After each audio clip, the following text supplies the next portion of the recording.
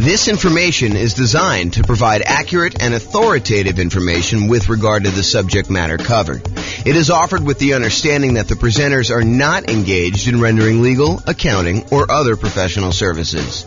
If legal advice or other expert advice is required, the services of a competent professional should be sought. Welcome to the Woodlands Real Estate Investing and Real Estate Financial Planning podcast. Learn all about investing in real estate in the Woodlands, Texas, with a combination of real estate financial planning and modeling with numbers specific to the Woodlands, plus syndicated, more generalized recordings of live and pre-recorded real estate investing classes. Not all of them specific to the Woodlands. Be sure to stay tuned after the podcast for a message from our sponsors. Well, good evening and welcome everyone. I am James Orr, and tonight's presentation is BRRRR Real Estate Investing Strategy. And BRRRR stands for Buy, Rehab, Rent, Refinance, and Repeat. I always got to stop and think about that. So I'm going to jump right into the presentation. So this is part of a series that we're doing where we're digging into all of the different real estate investing strategies. So far, we've done the buy and hold real estate investing strategy, where we talked about buy and hold property, short-term and vacation rentals.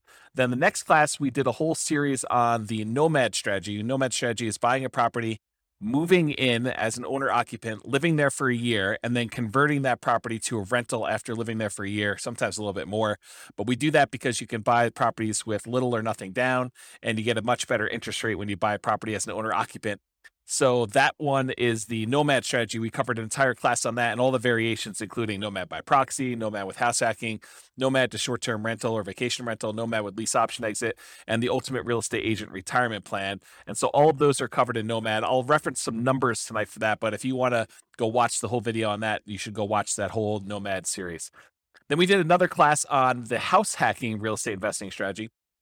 House hacking is where when you're living in a property, you're getting income from the property you're living in. The most common example is buying a duplex or a triplex or a fourplex, where you live in one of the units and then you rent out the other sides to be able to do that, or up and down, depending on how it's structured. And so house hacking is all about different ways to make money on a property that you are currently living in. And those what I would consider to be our primary strategies on this whole series that we're doing. Those are the ones that the majority of the classes we teach are going to be on, the majority of what's going to be on the podcast. But then in order to be a completionist, I added a whole bunch of secondary strategies. Tonight is one of the examples of that. So tonight we're going to cover the BRRRR strategy: buy, rehab, rent, refinance, and repeat. That's what BRRRR stands for. And we'll talk about how BRRRR works, what all the components of that are. And then we're going to do a class on quick turning, flipping properties. We'll do a class on creative financing, all the different owner financing subject to rent to own, lease option, lease purchase, and the ultimate strategy. We'll cover all those in there. Do a class on wholesaling and wholetailing, do a class on options and option auction, and then tax liens and tax deeds. And then to kind of round out the secondary strategies, we'll do a whole class on partnerships and syndications, which will include the three different roles as a partner: deal maker, or syndicator, the money partner, and the loan partner. And so those are kind of like bonus sessions. So it's considered kind of like a bonus session where we talk about those and compare them. And then a couple of things that I'm just not going to recover in any of the classes. I'm not going to do a class on real estate investment trust. You can go ahead and talk to your stockbroker about buying real estate investment trust. And some topics that people often ask me about that I'm like, hey, James, why aren't you covering probate or short sales or foreclosures or pre-foreclosures? It's because they sort of are already included in the other strategies as we go through them. They're not like their own unique strategy. They're like ways to find deals in many cases. So that's why we're not going to cover those separately. But those are the classes we have. Each one of these will have its own separate, structured class like we've been doing here. So if you want to go back and watch those, you can, and reference them as needed. Okay, so what is BRRRR? Most people are doing the BRRRR strategy as buying a property, usually at a very significant discount, so that they can rehab the property with the ideal of being able to completely eliminate their down payment. So in an ideal world, you buy a property at such a big discount that you can go in there, do the rehab on the property, get it all fixed up, have another appraisal done, refinance the property such that you leave $0 in the deal. So you've acquired a property with absolutely nothing down, and you have 20% of equity when you acquire the property. That's like the goal, the like ideal kind of like the perfect scenario that happens. Now, in reality, it rarely happens that way where you're able to get a deal where you have completely eliminated your down payment. It's much more likely for you to leave, 1, 2, 3, 4, 5, maybe 10% of the price of the property in the deal when you do that. So when you do your refinance, you're usually going to leave a little bit of money in the deal, unless you happen to find an exceptional deal, or the market changes and you're able to find these types of deals where you're able to do that. So that's what the BRRRR strategy is about. So when you typically buy the BRRRR properties, you have to be buying for significantly below the after repaired value, which we often call ARV, after repaired value. So to be able to buy a property, you do that. Often you're needing to buy in that 70% to 75% of the after repaired value range.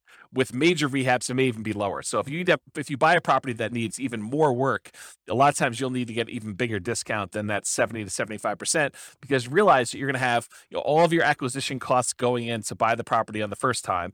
You're going to have holding costs while you're doing the rehab. You have your rehab costs, and then you've got your secondary, refinance costs of getting the secondary loan on that. So there's quite a bit of expense in getting the deal done. And a lot of times the loans, in order to do the first part of the property, when you do your first acquisition, it's usually some type of hard money loan in a lot of cases, not all the time.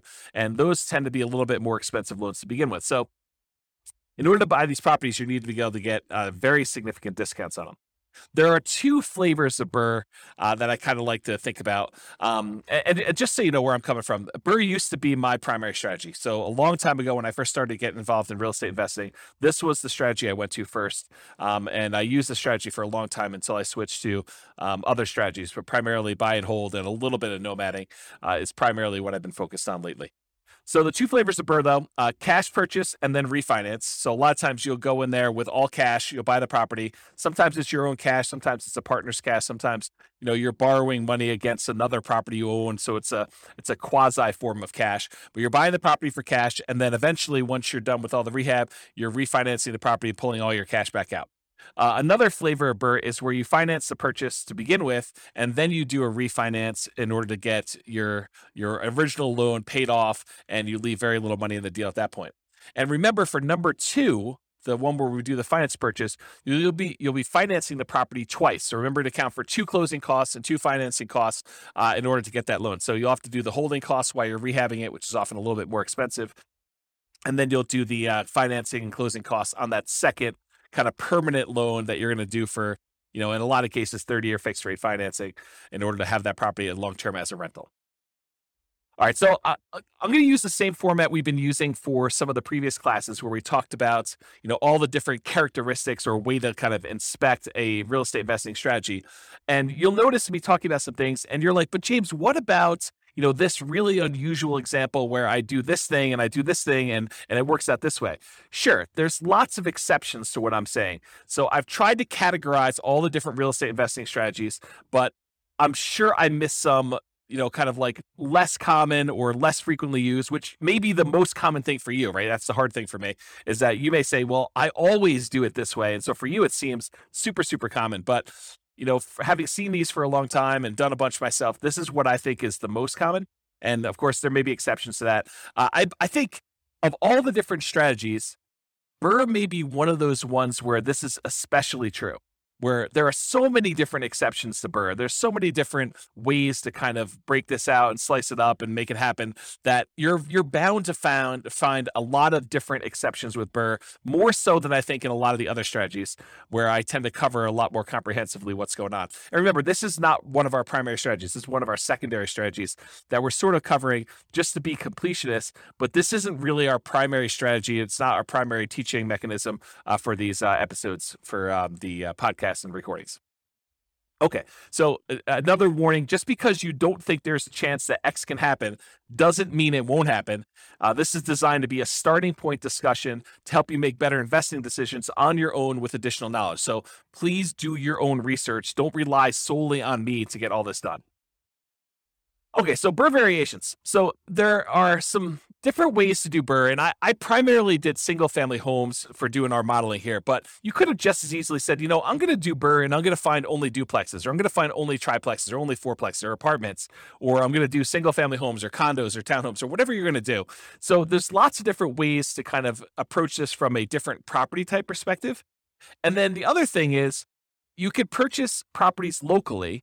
And if you notice, like we talk about nomad or house hacking, we're always talking about local properties because the nomad strategy, you have to move in. You have to be an owner occupant. So unless you're doing like a vacation home and doing partial time there, we're always talking about your local market. The same thing with house hacking. House hacking, by definition, is you're making money on a property that you're living in.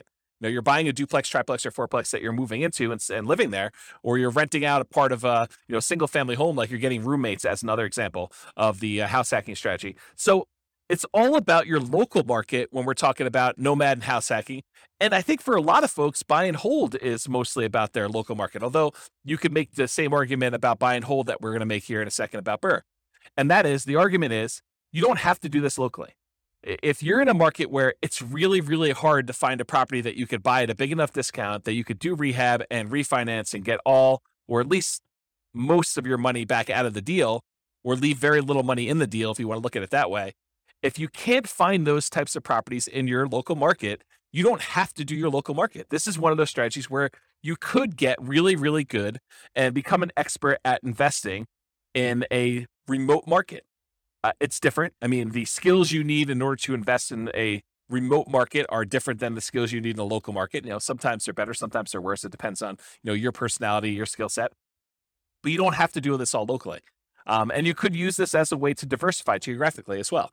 So I just want to point out that you're not moving into these properties. So you literally could do this in a local market or a remote market. And there are markets that are much better for finding BRRRR properties than others. There's markets where, it's not uncommon to get discounts when you're buying cash flowing properties. In some markets, that's like near impossible. Like if you live in, my local market here is northern Colorado. And in northern Colorado, at least with the last few years, it's been incredibly hard to find a property that you could buy without getting, bid up above asking price, let alone get a discount on it. So really, really hard to do BRRRR in northern Colorado. Can it happen? Sure. You're probably not doing it where you leave nothing in the deal, but there's exceptions to everything I say. So as I say that, there's probably someone listening to this being like, well, I just did one.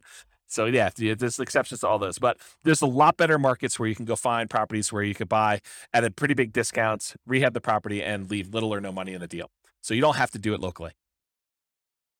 So I'd like to break down one of the ways I categorize real estate investing strategies is whether you're kind of involved in a real estate investing strategy as an investor or as a real estate entrepreneur. And a real estate investor is someone who takes money, they invest it in a project with the hope of doing little work, maybe sometimes no work, and they expect to get a return on their investment. So they're looking to invest their money, and it's largely a passive thing where they're looking to earn a return. That's a real estate investor. Real estate entrepreneur is often looking to put in maybe a little bit of money, but most of the time they're looking to invest their time and to start a business where they are doing activities in order to get a dollar per hour or money for the labor that they're doing. And BRRRR is on the spectrum, because it's not exactly black or white thing, right? Because even if you're doing buy and hold investing, you're putting money into the deal, but you're also having to put in some effort to acquire the property and get the property set up and get a property manager in place or do all the property management yourself. So even though there's there's a spectrum of these things where sometimes you're putting in a lot more work or a lot less work, BRRRR is one of those ones where you're putting in a lot more work. And in most cases, since you're trying to put little or no money in the deal, you're trading your labor, you're trading your time, your efforts, and trying to get that. So BRRRR is really more of a real estate entrepreneur activity than a real estate investing activity. So let's talk about money required. So in an ideal world, like if all the stars aligned and everything went your way, you would have $0 left in the deal. Right? You'd actually go buy a property at a big enough discount.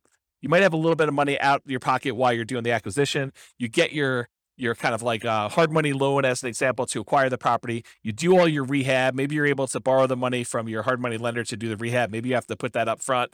But then eventually you go and you have another appraisal done. You refinance the property. And if everything lines up perfectly, you have nothing left in the deal. You get a rebate. You get all your money back for your holding costs. You get all your money back for your acquisition costs in the first purchase. You get all your money back for your rehab.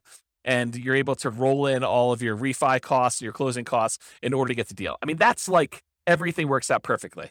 That's exceptional, though. You're much more likely to leave 1, 2, 3, 4, 5%. I think 5% is very, very common, to maybe 10% in the deal. Sometimes in an exceptional situation, maybe it's even a little bit more than 10% in a deal. You're still able to get a discount when everything's said and done, but you're able to buy a property, get a good rental property, solid rental property in ideal world, and leave little or no money in the deal. It's probably going to be in that 5 to 10% range, I'd say, for most people.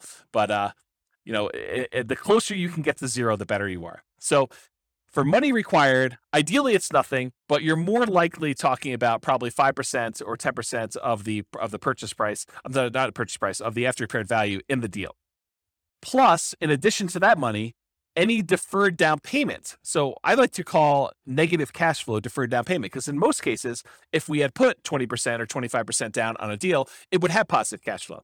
But since we're buying a property and we're leaving very little money in the deal, 0%, 5%, 10%, when we're acquiring these properties, a lot of times, not every single time, depends on the market and depends on the property you buy and the interest rates, but a lot of times you're going to have negative cash flow on a property. When you do all of your income and expenses, you're going to light up your rents, any other income you have, like laundry or anything like that in a property, minus vacancy, minus taxes, minus insurance, minus your mortgage payment, minus maintenance, minus your property management. Like all of those expenses on a property, when you subtract those from your income, a lot of times that's going to be negative. And so what I like to refer to that as is deferred down payment, because you could have put more down and not had that negative down payment, negative cash flow. And so I like to refer to that as deferred down payment. You could choose to either put more down, or you could choose to have a little bit of negative cash flow over time to do that. And so in addition to whatever you're going to leave in the deal, a lot of times you're going to have a deferred down payment. And I would actually classify BRRRR properties as having a slightly higher chance of having deferred down payment or negative cash flow. Why? Why would I say that? Obviously, if you're trying to go buy a property and you're trying to get this big discount on the property so that you could rehab it and then put a tenant in there, rent it out, and then you're going to be able to refinance and leave little money in the deal, why would you be more likely to have negative cash flow on a deal like that than maybe buying a buy and hold property or a house hacking property or a nomad property?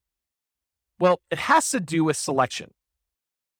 It is true that you can find a deal where you're able to get this huge discount and it also happens to be an ideal cash flowing rental property. But if you think about it in terms of like what your chances are, you're much more likely to find either an amazing cash flowing property where you're able to buy a property where the economics, the rent to price ratio, the demand for that property, you're able to get really good rents and really strong tenants in the property with like a more traditional buy and hold or house hack or nomad property. It's unlikely or less likely for you to be able to go find a property that you could buy at this big enough discount that you could do the rehab and be able to pull all your money out. And that also happens to be an amazing rental property. Can it happen where you got both of them? Absolutely. But I think you're more likely to either find one or the other. And I will also tell you, it seems to me that a lot of investors, they tend to focus more on can they acquire this with little or no down than they do on whether or not it's going to make a really good property for their portfolio. If you are just doing buy and hold, you're much more selective in the properties that you acquire. You're really focused in on that cash flow. So you tend to buy these properties that have really good cash flow, long-term rental or short-term rental economics. When you're doing the BRRRR strategy, a lot of times you're so caught up in this idea of being able to buy a property where you have little or no money down the deal that you're like, oh, it's secondary that this thing is not going to cash flow as well. And so that's why I'm saying it's slightly more common for you to have deferred down payment, aka negative cash flow, when you do a BRRRR deal than when you go and do traditional buy and hold, house hacking, or nomad.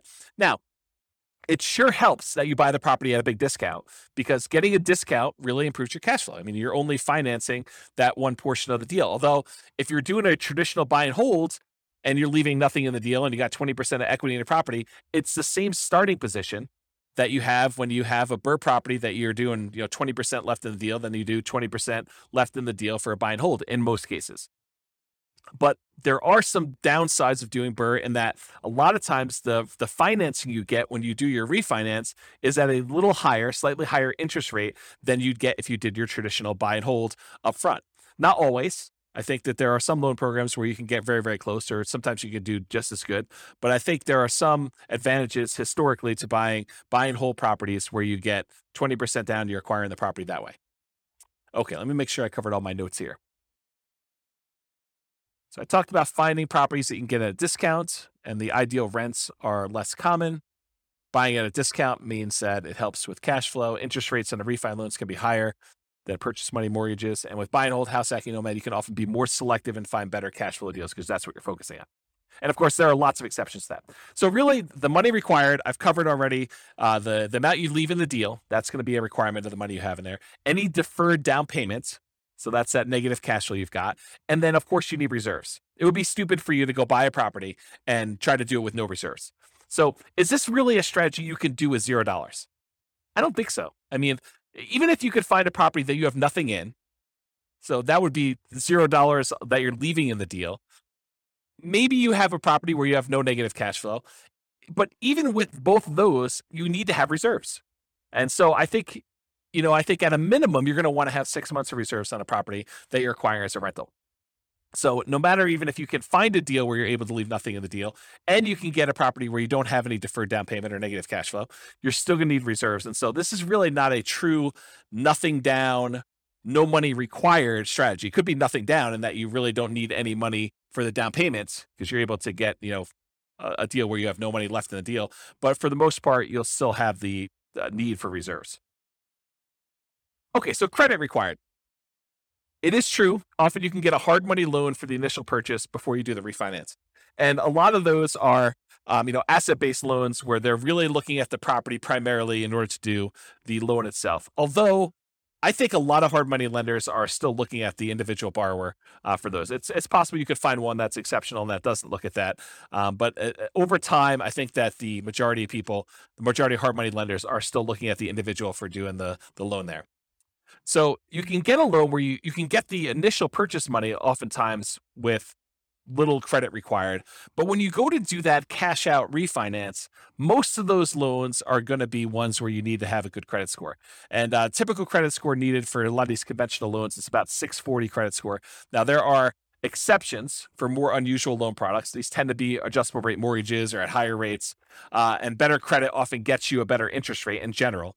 But I think a credit score of about 640 is going to be needed for this. Now, don't go to your lender and say, well, James on his recording said I only needed a 640, so you definitely have to give me a loan because he told me 640. No, that's not how it works. You go to the lender and they tell you what the current lending requirements are because these things can change over time. And you have to find out for them what you need to qualify. And you can go find out from them exactly what the number is. But historically, it's about 640 is what the credit score is for being able to do these. So go talk to your lender and find out. And before I did BRRRR, I would make sure I had both my financing to do the initial acquisition and I knew exactly and was pre-qualified to be able to do this cash out, or not cash out, the refinance, rate and term refinance in order to be able to pull all my money out of the deal in order to do the BRRRR thing before I bought the property. Because there's few things worse. I guess there's some strategy you can do, but there are a few things worse in my mind than going through all the work of thinking you're going to buy this property, rehab it, thinking you're going to convert it to a rental, only to find out that you could not get this rehab loan after you've done all the labor and gotten in the deal. So you can still probably sell it and make money, but a lot of extra effort to do that. Okay, some less common situations. If you find a lender doing more creative lending, that's a possibility as well. Or if you're buying without a loan, all cash, a credit score is not required. So if you're trying to buy these properties, I guess that's technically not BRRRR because you're not doing the refi in the end. But sometimes people buy properties at a discount just to convert them to straight rentals. And sometimes people are buying those just for cash. So that's the case there. But that really wouldn't be BRRRR because BRRRR involves the refi. All right, so what are the skills required in order to do the BRRRR strategy? And if you compare this to some of the previous classes we taught on buy and hold, house hacking, nomad, those types of things, you'll notice that BRRRR has some additional requirements, some different additional skills that are required. So the primary skills required for doing BRRRR are, number one, you need to analyze deals. You need to be able to do the deal analysis for once you're done doing the rehab and you have your refinance done, will it cash flow? And also the deal analysis to say, okay, I'm going to acquire this property. Here are the costs for doing my rehab. Here are the costs for doing my holding costs. Here's the initial acquisition costs. Here's my refinance costs, and then how much will I have in the deal? And then go do your deal analysis after that. So that's a skill you need, deal analysis skill. In addition to that, you need rehab estimating skills, or you need to hire someone who has rehab estimating skills in order to help you find out how much it's going to cost you to take this property that you just bought at this big discount and do all the work required in order to make it a good long-term buy and hold property. So you need someone who can estimate what work is required and how much it will cost to do that. In addition to that, you need to be able to find discounted deals that also cash flow. And in my opinion, this should not be overlooked. This is probably one of the main things that you're being compensated for by being able to find these deals. This is, the equity you're earning by doing this is being able to find deeply discounted deals that you could do the rehab and be in the property for very little or nothing, down on after the refi. And that will also cash flow once you're out of the deal, once you're done with your refi. So I think you need to be able to find those types of deals. And I think that's an exceptional skill to have. In addition to that, you need to be able to acquire the property, and then you need to do the refi financing. So you need to be able to do whatever acquisition financing you line up, hard money loans or private money or your own cash, and then you need to be able to do the refi financing in order to be able to do that. It's another skill. And then different than the rehab estimating, you need to be able to either do the rehab yourself or you need to be able to manage a rehab team. So you need to be the person that swings the hammer and goes in there, does all the work, brings in the subs if you have those guys doing certain things, or you need to be the person that, manages a team of other people that are doing all that work for you. And then in addition to that, once you convert the property to a long-term rental, you need all the traditional skills of property management. And again, that's either you doing the property management yourself directly or you hiring a professional property manager, and then you need the skills of being able to manage the manager. So I have a note here, skills of property management can vary depending on whether you're managing long-term rentals yourself, hiring a property manager, or doing short-term rentals. So 3 different types of management skills depending on which way you're going. And the skills of rehab can vary depending on whether you're doing it yourself, managing contractors, or managing a general contractor. So realize that the skills that you require, in my opinion, are much more involved than buy and hold, house hacking, or nomad. I think this is a much more active, much more real estate entrepreneurial activity, and it requires more skills and higher levels of skill than a lot of the other strategies would. All right, so Shane Paris, Farnham Street, I finally went and looked up his name. I had forgotten his name for the last 3 presentations and kept forgetting to look it up.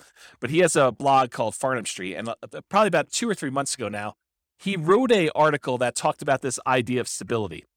And the way he described it wasn't real estate specific. It was this idea of, having something that's stable where if you don't do anything to it, it'll be fine. It'll kind of just keep, operating on its own. It's not going to hurt you if you don't pay attention to it and you kind of abandon it in some ways.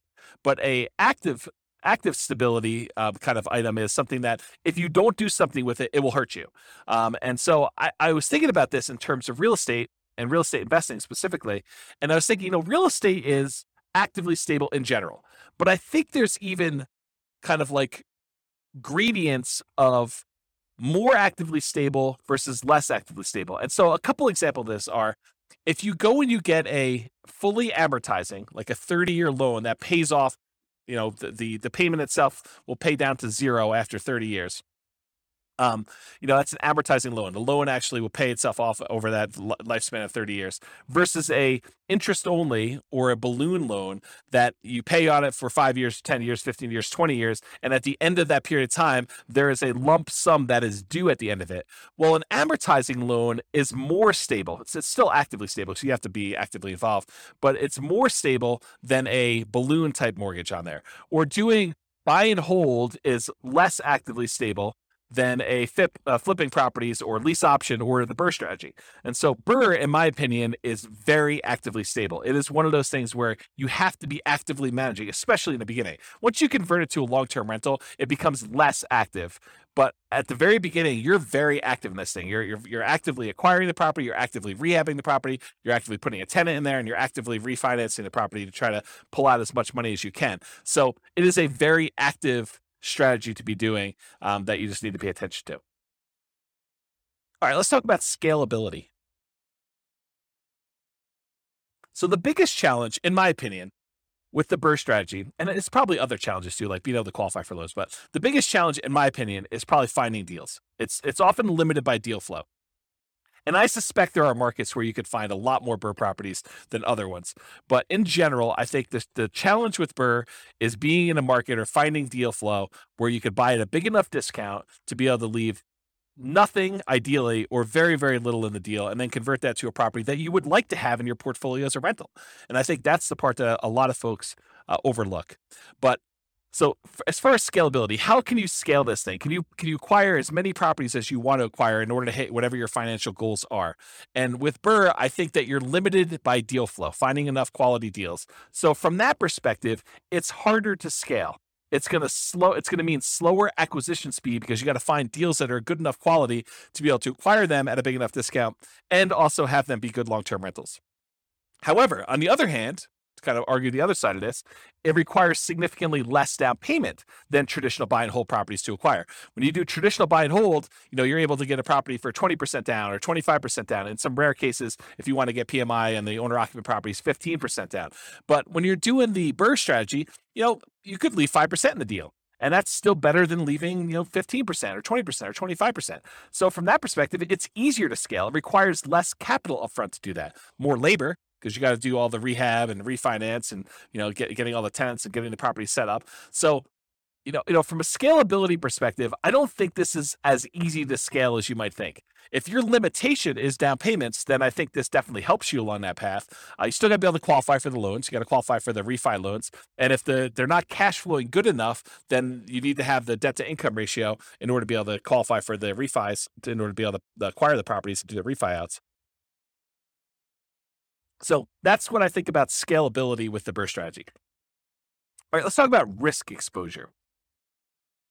In my opinion, the BRRRR strategy has a high risk rating. And I think some of the other strategies we talked about, the buy and hold, the nomad and the house hacking, we kind of rated these a little bit lower in risk. And the reason why is I think you have extra risks when you're doing the BRRRR strategy that you don't have with buy and hold or house hacking or nomad. So you have a double risk exposure, in my opinion. You have the risks during rehab and the risks of long-term rentals. So what risks do you have? So the risks include amplified returns, and these can be both positive or negative. But whenever you have a small down payment, it amplifies the returns. So if you have a little amount of money invested and you make a return on it, a positive return on it, the returns look larger because the amount of money you made is on a small amount. But it goes the other way too. If you have a loss, if you have negative cash flow or the property value goes down or you have something happens to the property, you have a negative return on that, that also gets amplified because you had a small amount of money in the deal. So you can get amplified returns with the BRRRR strategy, just like you can with the nomad strategy, or in some cases house hacking if you're putting little down when you're buying these owner occupant properties. So that's the same risk we'd see there, but you see it with BRRRR because a lot of times you have nothing in the deal or very little in the deal. In addition to that, I believe you have an increased likelihood of negative cash flow, those deferred down payments we talked about when I talked about money required. And the reason why is you have small or no down payments in the deal. So a lot of times, you're leaving little money in the deal, and that's why you have a little bit of deferred down payment. If you had put more down, you wouldn't have the negative cash flow. But because you decided to buy a property and try to do a refi where you left no money in the deal, then a lot of times you have some negative cash flow there. In addition to that, you have limited selection of the ideal cash flowing properties. Really, one of the characteristics of trying to do BRRRR is finding those properties you can get at a big enough discount where you're able to leave little or no money in the deal. So a lot of times those don't cash flow nearly as well. And so you have a limited selection of these ideal cash flowing properties because they also need to meet the criteria of needing rehab and being able to buy them at a big enough discount where it makes sense to do those. And then in addition, you have an increased likelihood of negative cash flow because you get slightly worse financing and interest rates when you do these refinances, especially if you're doing cash out refinances. So a lot of times you get penalized a little bit on that interest rate. Not all the time, but a lot of times you'll be penalized with doing those types of loans. And so for those three reasons, smaller no down payments, the limited selection of the ideal cash flowing properties that also qualify as BRRRR, and that slightly worse cash flowing interest rates are the reasons why you'll have negative cash flow. So that's an additional risk you see in BRRRR. In addition to that, you have all the rehab risks. So all the risks you have of doing construction on a property, opening up a property and finding out that things are much worse than you thought, or there happens to be a hurricane right after you bought the property and all the costs of plywood and lumber goes through the roof and you have that risk, or you can't get your rehab people to do the job. They prove unreliable or something happens to them. So you have all the risks of rehab. So that's an added risk that you don't often have with buy and hold, house hacking, or nomad, unless you're buying properties that need work. In addition to that, you have the interest rate risk exposure while rehabbing. A lot of times you're not locking in your interest rate when you have a 6-month rehab project.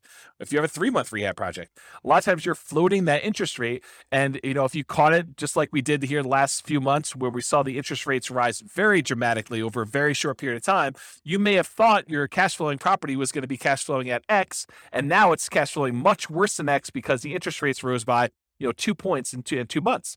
If that was the time when you were rehabbing your property, that could be problematic. And so you have this interest rate risk exposure while you're doing the rehab.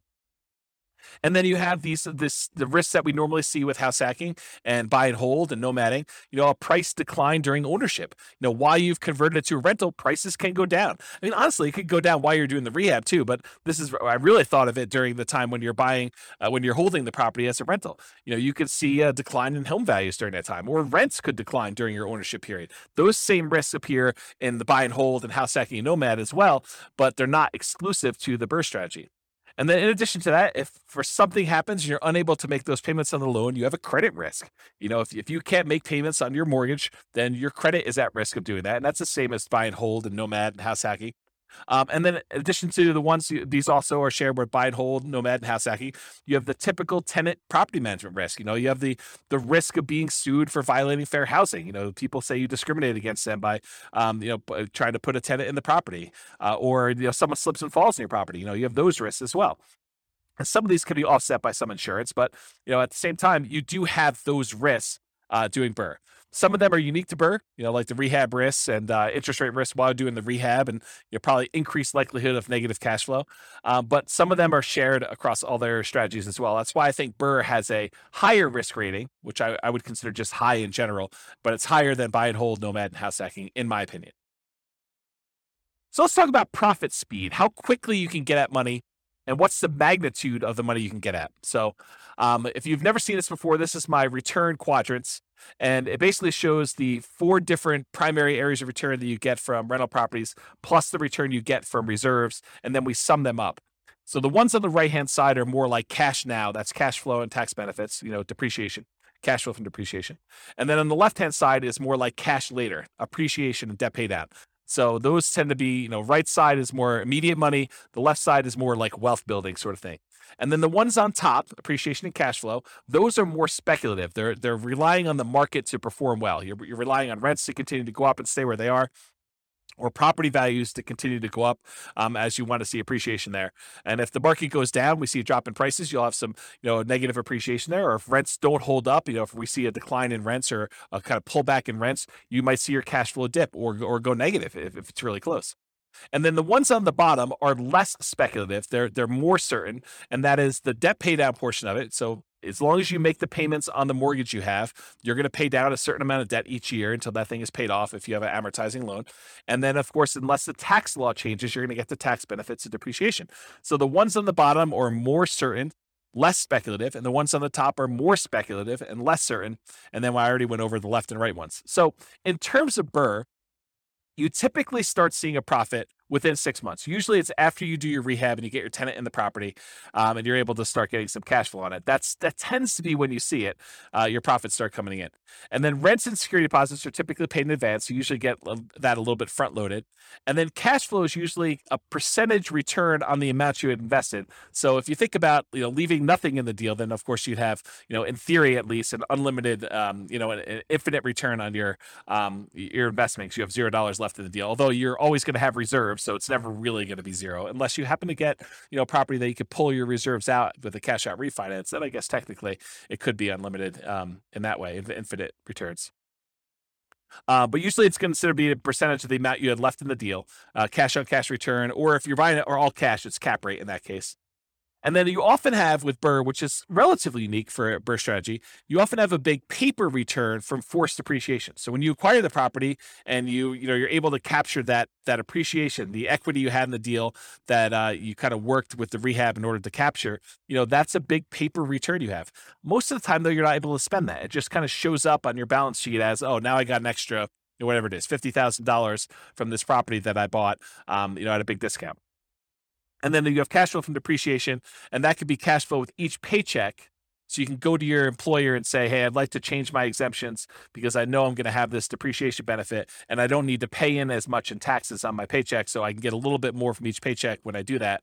Or you can get it at the end of the year in the terms of tax savings, whether you pay in less if you owe money, or that you actually get a rebate at the end of the year if you didn't make any adjustments, and you usually get a rebate because your exemptions are not set up the way they should be. Okay, so that's profit speed. So how do you find these BRRRR deals? Because I think that's one of the biggest challenges with this strategy. So the most common methods for finding BRRRR properties is going to be inside the MLS, for sale by owner, and wholesalers. So you can find deals that need a lot of work listed for sale in the MLS. You can find them there. You can also find people that are looking to sell their property for sale by owner. They have opted not to list it in the MLS. And there's really two subgroups of these for sale by owner groups. There's the ones that are actively marketing their property. These are the for sale by owners that are putting a sign in the yard, or they're putting their property up on Zillow or Craigslist or Redfin or wherever they're putting their property to advertise it. And then you have the other group, which is the hidden for sale by owners. And these are the guys that they may not be actively marketing their property, and they may not even really know they want to sell, but now you've put marketing in front of them. They're like, well, I might consider selling my property. Or you network with somebody, you're at your church, or you're at a club or something like that, and you're talking to people about your business of trying to find properties that need rehab. And someone says, well, I have a property that needs a lot of work. We had tenants in it, and the tenants trashed the place, and now I'd like to acquire that property. Now I'd like to sell that property rather. And you're like, well, I'd be interested in buying it. And so they could be hidden in that way, that you have to find either through marketing, putting out ads or postcards, or pay-per-click, or any of those strategies. We'll cover those in another class. But all the different strategies for marketing in order to find sellers for sale by owners, or you could do through networking, being out and about and talking to people about what you do. And then the third group is wholesalers. Wholesalers are usually the ones doing the marketing. In some cases, they're providing properties inside the MLS, although a lot of wholesalers are doing direct mail or pay-per-click or have a website, and they're marketing, or they're doing networking, and they're trying to find deals, and then they're finding the deals, putting them under contract, and then they're assigning the rights of their contract to you in exchange for a fee. So that's really what wholesaling is. And those are probably the most common methods for you to find BRRRR properties. Now, you can find BRRRR properties in other ways. You could do auctions. You could find foreclosure auctions or IRS auctions, or other types of like DEA, drug seized houses or stuff like that you could buy at auction. Or in some cases, a bank may have properties that they've taken back in foreclosure, and they've got that the bank actually owns, real estate owned by the bank, and they may be willing to sell you the property. So that's a more unusual method. Or maybe you go and you find a property where the seller hasn't been paying their taxes, and you're able to buy a tax lien on the property. And after waiting a while, the seller opts, or the owner of the property opts not to pay their taxes, and you're able to foreclose on the property with your tax lien, and you're able to acquire property that way. So another more unusual strategy, I'd say highly unusual to do a strategy that way in most cases, but those are other ways for you to find the BRRRR type deals. All right, so searching for BRRRR deals, you need to find two things. And I've said this before many times today, but basically you're looking for deeply discounted property that you could buy, fix up, and then pull out as much money as you can, and great cash flowing property after it's rehab. And in my opinion, most investors are going to let the second criteria, where they are most concerned about the cash flowing property, they're going to let that one slip, because they believe, hey, if I could just get a great deal with nothing down, that's worth it for me. And yeah, it's not the best property for cash flow, but that's okay, because I'm able to buy this property with very little in the deal, and that's more important to me. Depending on what you're trying to accomplish, that may not be the best strategy, and we could show numbers for that probably in another class, but that may be short-sighted. But I think that's the truth, that most people are going to be much more concerned with being able to find the property that they could buy with very little money in the deal or no money in the deal, and that's going to be the most important criteria. So you need to be able to find those two things, both a deeply discounted property and one that has great cash flow. And you're typically searching for all the fixer-upper type terms in the MLS, or through wholesalers or stuff like that. So terms like handyman special, or fixer, or fix, or TLC, or needs work, or mold, or asbestos, or damage, or fire, or smoke, or water damage, like all of the terms that you look for something that needs repairs on property. So, when you're setting up your search, you're asking your real estate agent to help you find these types of deals, make sure you get those search terms added so that you can find potential deals to do that. And, you're going to find weird ones, right? Like, you do a search for the term smoke as an example, and they're going to say, smoked glass windows in this room or something like that. And that's not really what you're looking at, but you'll get some false positives. You still need to manually sift and sort and go through those and make sure that the numbers work and that the property really makes sense. So better to have false positives than to miss the property completely, in my opinion, when you're looking for these deals. So how do you analyze these deals? Well, doing the BRRRR part, the like fix up part, the rehab section of it, you'll want to use your own rehab spreadsheet. I probably will provide one of those at some point, but I don't have one ready for you. But for the actual rental part of it, the world's greatest real estate deal analysis spreadsheet is ideal for doing the rental part. So you have to do the property after you do your refinance. You'll do a kind of like put down how much you have in the deal and what your rent is on the property and all the other expenses of it. And you could do that. You can get a copy of the spreadsheet at realestatefinancialplanner.com/spreadsheet. And it is, I call it the world's greatest real estate deal analysis spreadsheet because it's awesome for doing rental property analysis as to whether or not you should buy and hold a property. And then for the other part of it, for the acquisition, the rehab, and then doing the refinance part of it, you'll want to do that analysis separately to make sure that those numbers work using a different spreadsheet. All right, so what market conditions are good for somebody who is trying to buy BRRRR properties? Well, obviously you need markets where you can buy properties that need work at a discount. If you can't do that, it's hard to do the BRRRR strategy without buying properties at a discount. So that's like the number one criteria. But ideally, otherwise, you need markets with good cash flow and markets with strong appreciation and rent appreciation. You want to be buying in a market where you're going to get some good appreciation and in markets where you're going to get some good rent appreciation and cash flow is going to improve over time. It's challenging to do the BRRRR strategy in markets with significant negative cash flow with reasonable down payments. A property that even if you put 20% down, it wouldn't have good cash flow.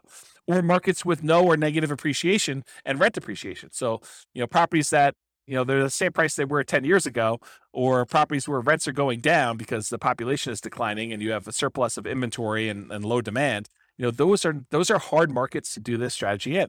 And I think in some markets, not all markets, but in some markets, the way you're able to find properties that need a lot of work and you're able to buy at a big discount is because demand is a little bit softer in those. When we see in really, really hot markets, even the properties that need a lot of work were getting bid up and going for much closer to retail, where there wasn't nearly as much room to be able to buy these properties at a big enough discount to be able to do the refinance out and leave very little in the deal. And remember, it doesn't have to be your local market. You could do this remotely, specifically with BRRRR. So accessibility or availability. So these can be some of the hardest deals to find. It's not like you're just trying to find a property that you could buy at a big discount, do rehab on, and then sell it, make a profit. Those are easier, right? Because you don't have to find a property where you can do that. And after you're done doing that, it's going to have amazing cash flow. That's part of the challenge. It needs to be both a deeply discounted deal where you can go in, do rehab, and pull as much money as you can out of the property so that you leave as little in the deal as you can. And then once you do that, it has to also cash flow like crazy. So these can be some of the hardest deals to find, in my opinion. They must be both that fixer-upper and good cash flowing rentals. And some markets are much easier than others. So you can invest in remote markets to find these deals. So as far as being able to have accessibility and availability, this is a hard one. It's not like nomading where, a lot of properties would look at nomading and now we're being selected based on a whole different level of criteria. These are like, there's not that many that come along. And so this could be your limiting factor. So can you use your retirement account to do BRRRR strategies? Yeah, you could use your retirement account to invest in BRRRR strategies with a self-directed retirement account because you're not moving into the property. You're not living in the property. You will be limited in the amount of rehab that you could do directly if you're using your own retirement account, because I don't think you're supposed to be doing the labor on your properties that you're doing that. There may be some exceptions with some types of self-directed retirement accounts, but in general, you're not supposed to be doing the labor yourself. So you could be limited in what you could do with that. And it may also change the financing you use. A lot of these self-directed retirement accounts, self-directed 401k, self-directed IRA accounts, they require a much larger down payment or loan to value when you do your refi on the loan. And so you may not be thinking about, 80% loan to value. You may be thinking more like 65% loan to value, which makes it much, much harder for you to be able to acquire properties at those ratios and leave very little in the deal. So now we're going to talk about the quantitative analysis. Up to this point, we've talked primarily about the qualitative analysis, like the qualities of doing the BRRRR strategy, like accessibility and scalability and risk and down payments required. Now we're going to really dive into numbers. And so I will start off. I hope, it is my sincere hope that I have not been discouraging to you about doing the BRRRR strategy, because it is a lot of effort and a lot of work to find deals that are amazing. But when it works, it is absolutely amazing. Like, this was my primary strategy. This is a strategy I started with. And when you can find these deals and you can acquire properties and leave very little in the deal or nothing in the deal, and they cash flow, it's awesome. I mean, just absolutely amazing. So it's worth the effort if you're willing to put in the effort to try to find these. If I had to start over again and do this from the beginning, I'm not sure this would be my only strategy. I probably would do this, and I try to find as many of these as I could, unless I found a honeypot where I could get an unlimited number. I probably would be doing other strategies in parallel at the same time, trying to justify or trying to speed along the process by doing more than one strategy at the same time. But here you go. So for the quantitative analysis, when BRRRR works, it can be amazing. So how well does the BRRRR strategy perform toward achieving financial independence?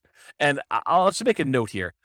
Each of these things that I'm doing here, each of the analysis we did, they literally could be their own hour or 2 hour, some of them full day classes by themselves. I could dig in deep and I could explain to you how things are working and look at all the different metrics and how risky they are and how risk compares doing one strategy to another. And is it better to do more down payment? Is it better to keep higher reserves? What's the impact of doing reserves? What's the impact of doing property management? So there's all sorts of variations and subtlety and kind of nuance that we could do, where I could do an entire hour, 2 hour, full day class on each one of these. So I'm going to do like a big picture overview where we talk about how long it takes to achieve financial independence for a fictitious couple with very specific assumptions. Okay. It is naive, though, to generalize these results. Don't think, oh, it is always that way, because when James did his analysis, in this example with Norm and Norma, which is who we're kind of using to prototype through a lot of this modeling, when he did those analysis with them, it seemed like this was better. Well, this won't always be better for everyone in every situation.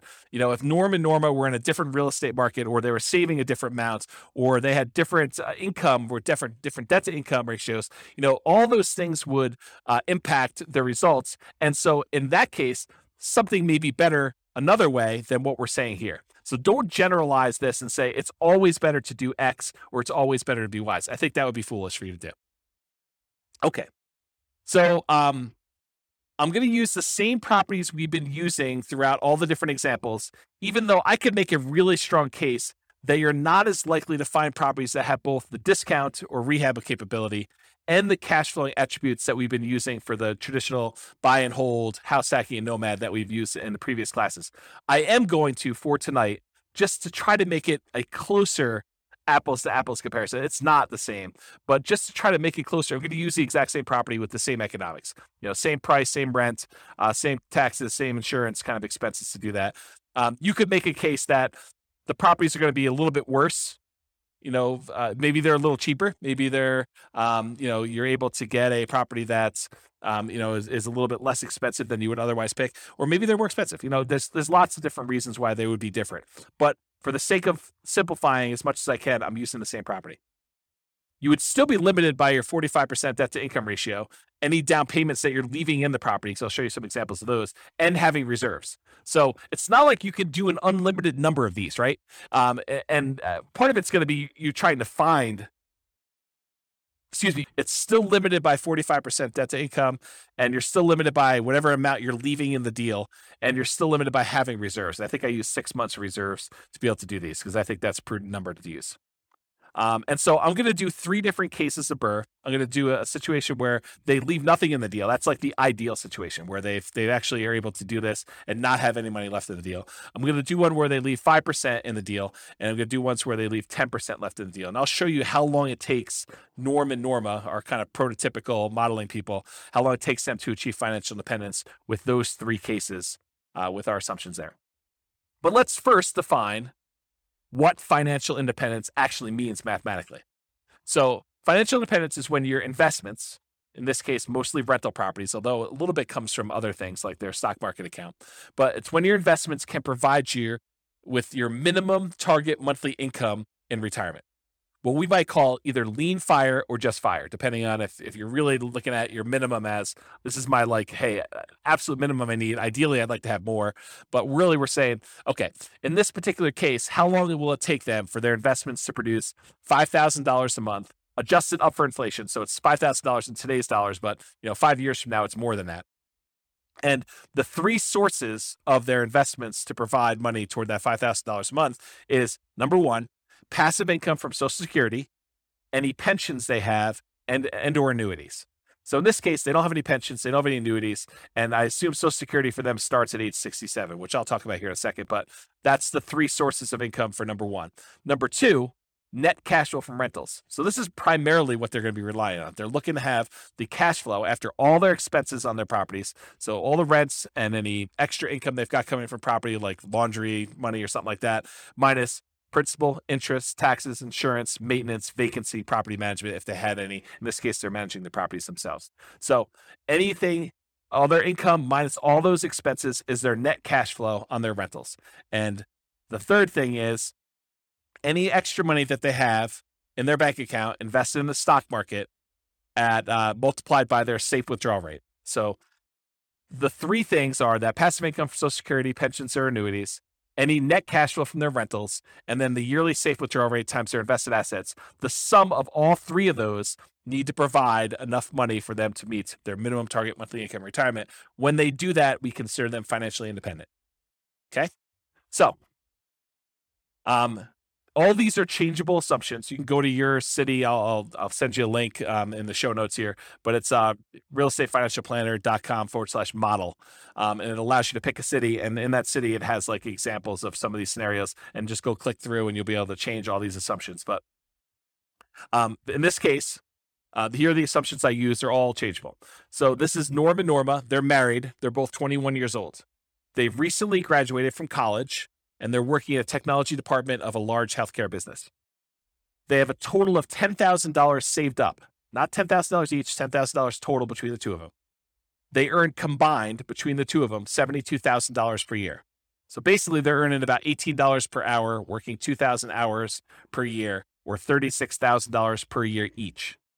Combined, it's $72,000. An important side note, BRRRR is like getting a second job, right? I mean, all the effort of going in and finding the property, doing the rehab or overseeing the rehab, getting the tenant, and then refinancing the property.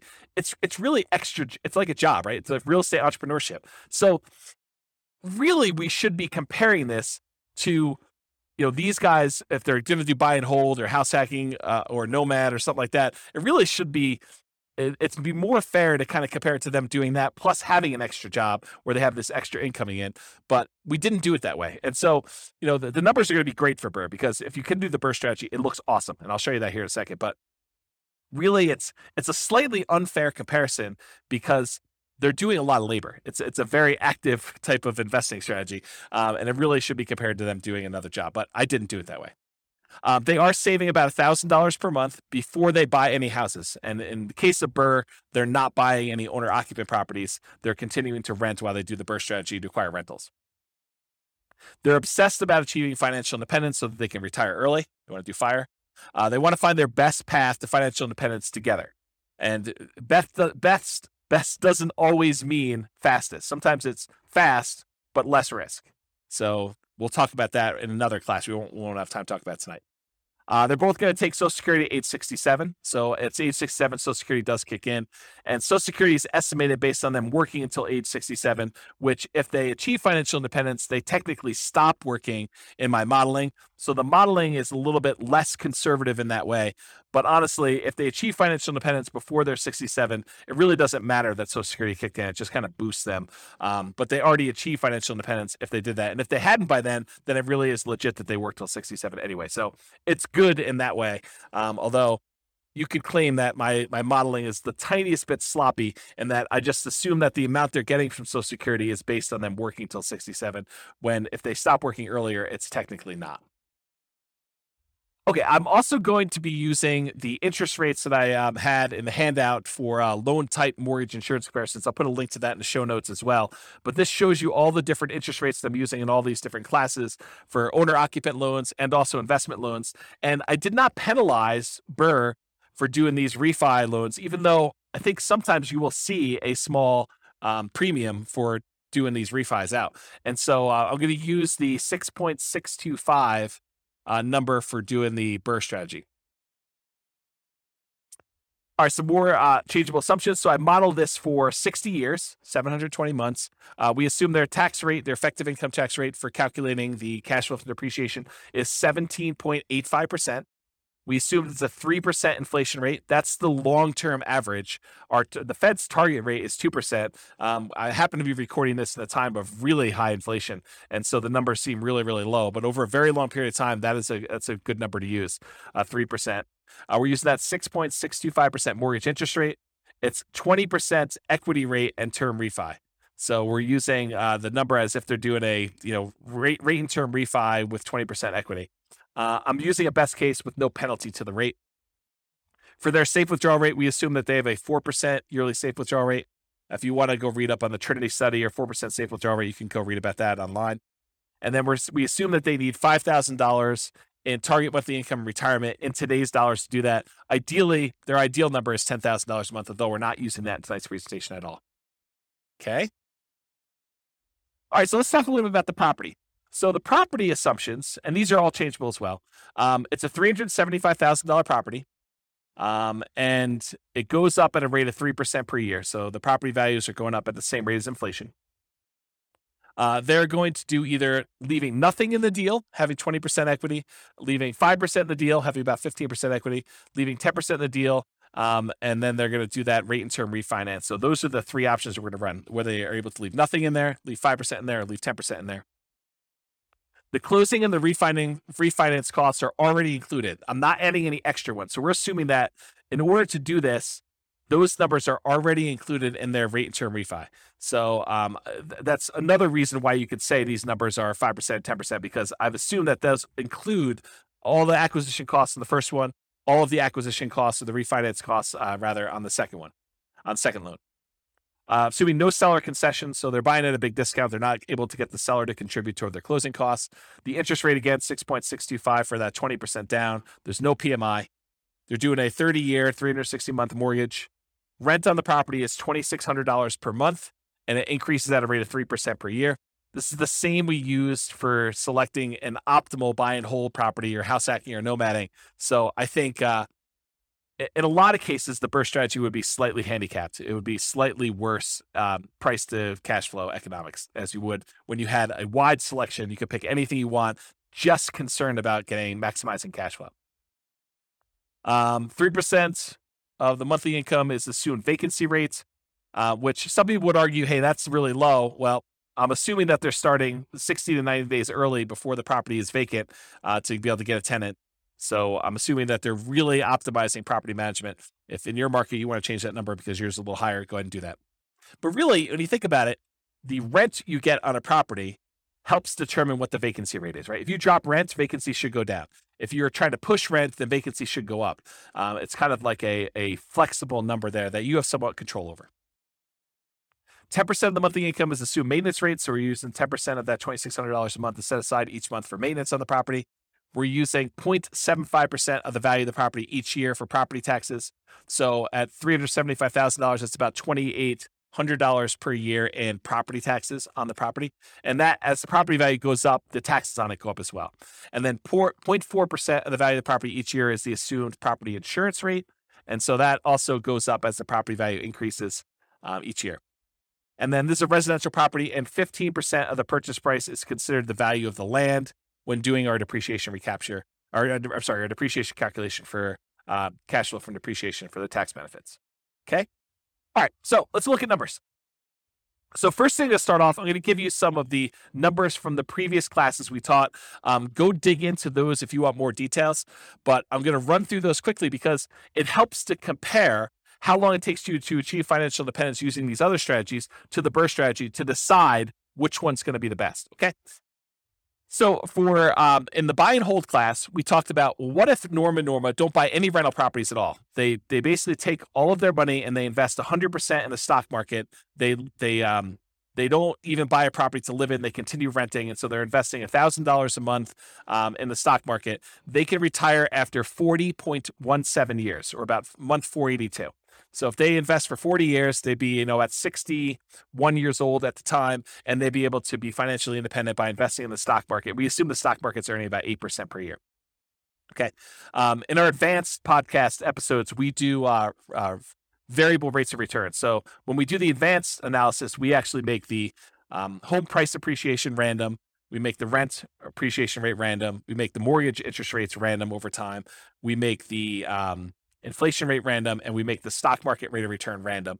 And so all of those, and then we run Monte Carlo analysis to show you like how having, property values not always go up by 3%. Sometimes they go down, sometimes they go up, sometimes they go up by a lot, sometimes they go down by a lot. And same thing with rents, and mortgage interest rates can rise over time or drop over time, and inflation, all that stuff, and how that really impacts the strategy. So that's more the advanced podcast. We're not going to cover that tonight.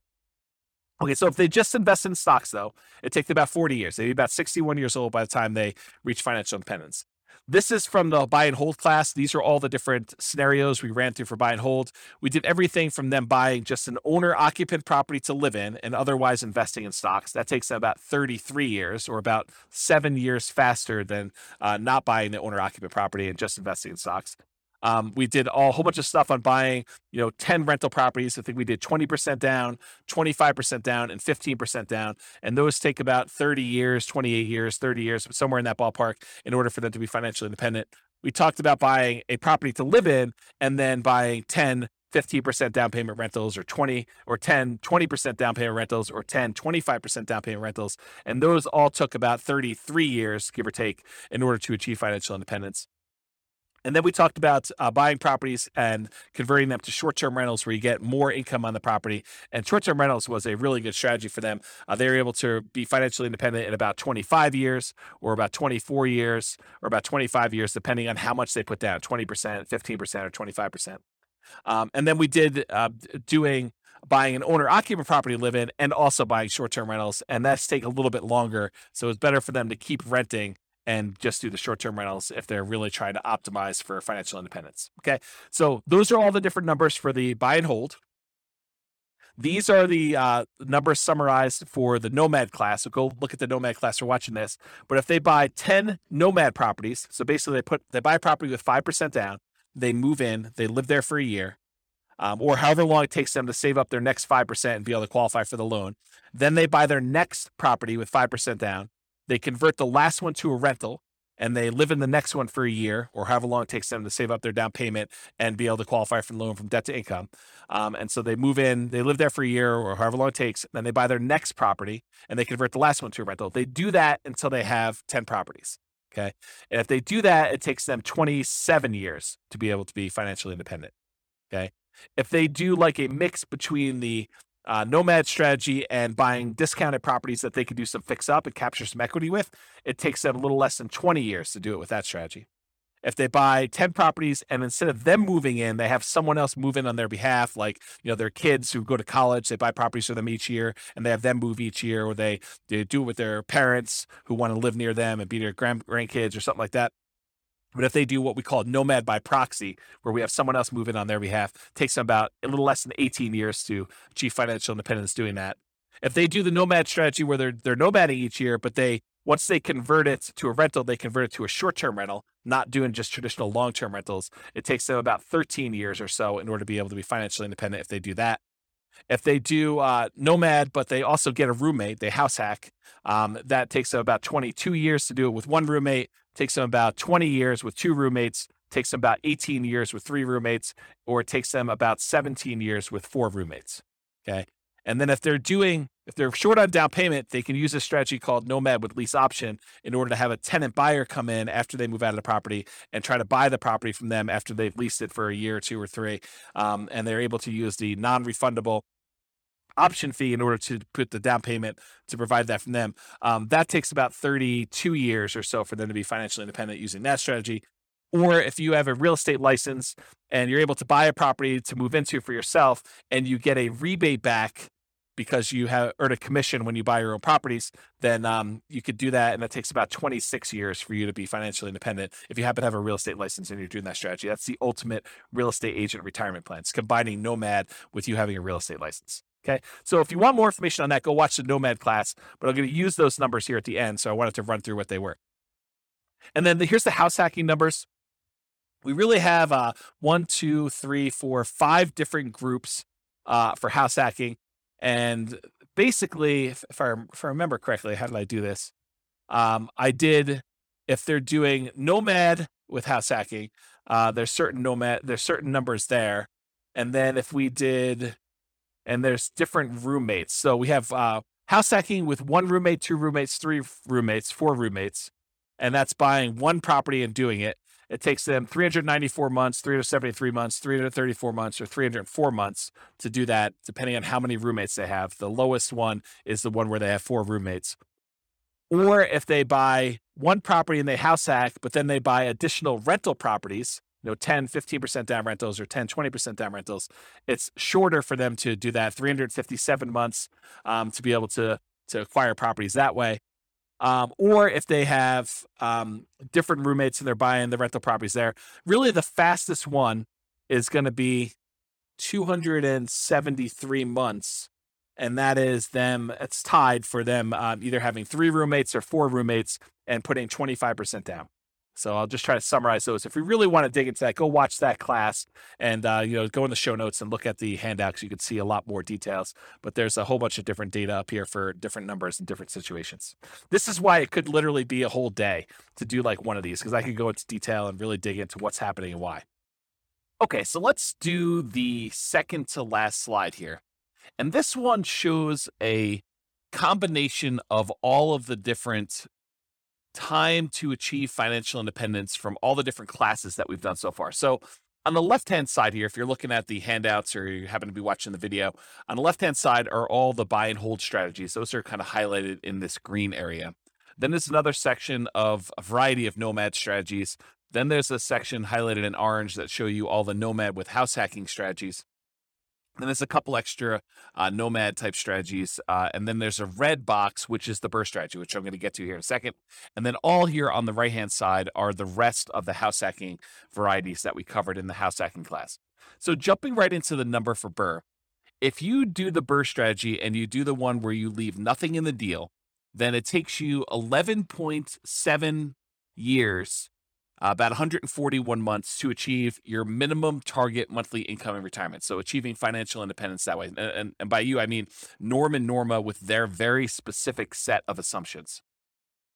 If they leave 5% in the deal, they do a BRRRR strategy, they do the buy, they do all the rehab, they rent it out, they do a refinance, and they leave 5% in the deal, it takes them about 16.92 years, 203 months. It's hidden behind the thing on the slide deck, so it's hard for me to read. But it's 203 months is how long it takes to do that. If they do and they leave 10% in the deal, then it takes them 21.75 years, or about 261 months, in order to be able to achieve financial independence. So it's much easier if you could see this visually. So if you're watching the video, pause the screen and kind of compare the strategy that you're considering to some other strategies that you're like also considering, or that you're like, I'm curious about this one. But if you look at it, BRRRR tends to be one of the better strategies, by far. I mean, and when BRRRR works, BRRRR is amazing. So if you look at this, BRRRR kind of crushes a lot of these, especially if you can do ones where you leave nothing in the deal. The next closest one is probably doing Nomad, where you convert them to short-term rentals. So the number one, the best one to do is BRRRR with nothing in the deal. The next best one, though, is doing Nomad and then converting them to short-term rentals. And the other Nomads, they tend to do really, really well. Like all the Nomads with house hacking, Nomad by proxy, Nomad fixer upper, which is kind of like a slight variation of BRRRR. It's not exactly BRRRR, but you're fixing up properties, trying to get them at a discount. So if you look at those, though, BRRRR and Nomad are both really, really good. House hacking is probably the next best one. depending on which one you do. And then, of course, traditional buy and hold is still amazing. It's a lot better than doing stocks, but it is not as good as a lot of the nomad ones, a lot of the house hacking ones. And so of the ones we've covered so far, and we've got a bunch of other classes to cover, including, fixer-uppers and quick turning properties and other strategies like that, which we'll cover in future classes. But if you look at those, BRRRR does really, really well. So I would encourage you to take some time and look at the video or look at the handouts from the show notes and kind of compare these to yourself. Also, just as a side note, we are going through and doing like each individual case and diving deep into that particular strategy. So, for example, we'll dive deep into Norma buying 20% down payment rentals, or Norma buying 25% down payment rentals. And then we're going to do each one of those as its own separate podcast episode for the Real Estate Financial Planner podcast. So go check out those if you really want to do a deep dive into the specifics of those, where we look at more than just this minimum target monthly income in retirement. Okay. All right. So let's finish up here. So in conclusion, when I do my modeling, the assumptions I use matter a lot, right? Like if we use a slightly different property, if we didn't use $375,000 as an example, if we use $200,000 properties, the numbers could be very different. If we use a different price to rent ratio, they could be very different. If they were saving at a different rate, it would be very different. If they had a different income, their debt to income ratios would be very different, and it could impact their ability to qualify for loans and slow that down or speed it up.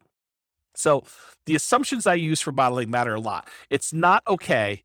It's not encouraged. It's not desired for you to go and take the modeling I did and extrapolate that out and say, it is always best to do a nothing down BRRRR deal, or nomad with short-term rentals, nomad to short-term rentals. Like, there could be situations where those are not the fastest strategies, okay?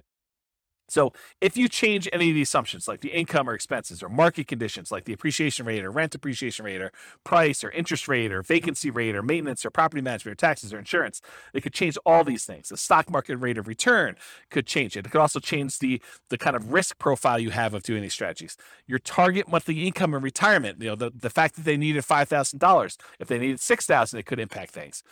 Their safe withdrawal rate could impact things. The cash flow characteristics of the property, whether it really is an amazing cash flowing property, or if it's more likely to be a BRRRR property that has, second tier or third tier cash flow characteristics, but you're able to get it where you're able to have nothing in the deal or 5% in the deal. And the number of properties you buy. Maybe it's better to only buy 5. Maybe it's better to only buy 11.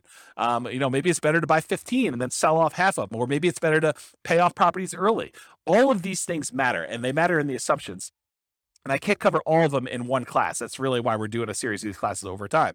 So the strategies that work best in your market or that market for Norma may differ from yours and vice versa. So you can't just automatically assume that. You really need to go plug in your own numbers and do some math for your own specific situation. And you can do that at the realestateFinancialPlanner.com/model. Just pick your city, and it's kind of like a starting point with a lot of the assumptions. But any of the assumptions we use are changeable. And so you can go ahead and change those to better match what you're trying to accomplish and what your numbers look more like. Okay? So that's it. This has been James Orr with the Real Estate Financial Planner.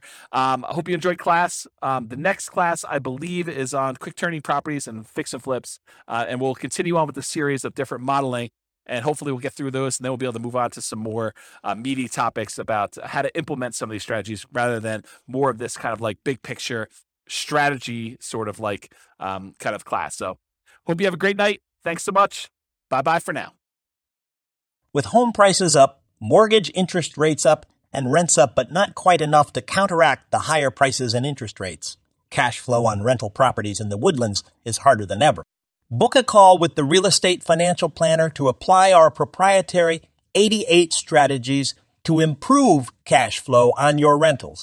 See the show notes for a link to schedule your call and improve your cash flow today. If you're a real estate agent, lender, or professional in the Woodlands that wants to help our real estate investor listeners, consider reaching out to learn about collaboration opportunities with this podcast. We'd love to add more value to our listeners by having you assist our investors buy, sell, and finance their real estate investments. See the show notes to schedule a call to discuss collaboration opportunities.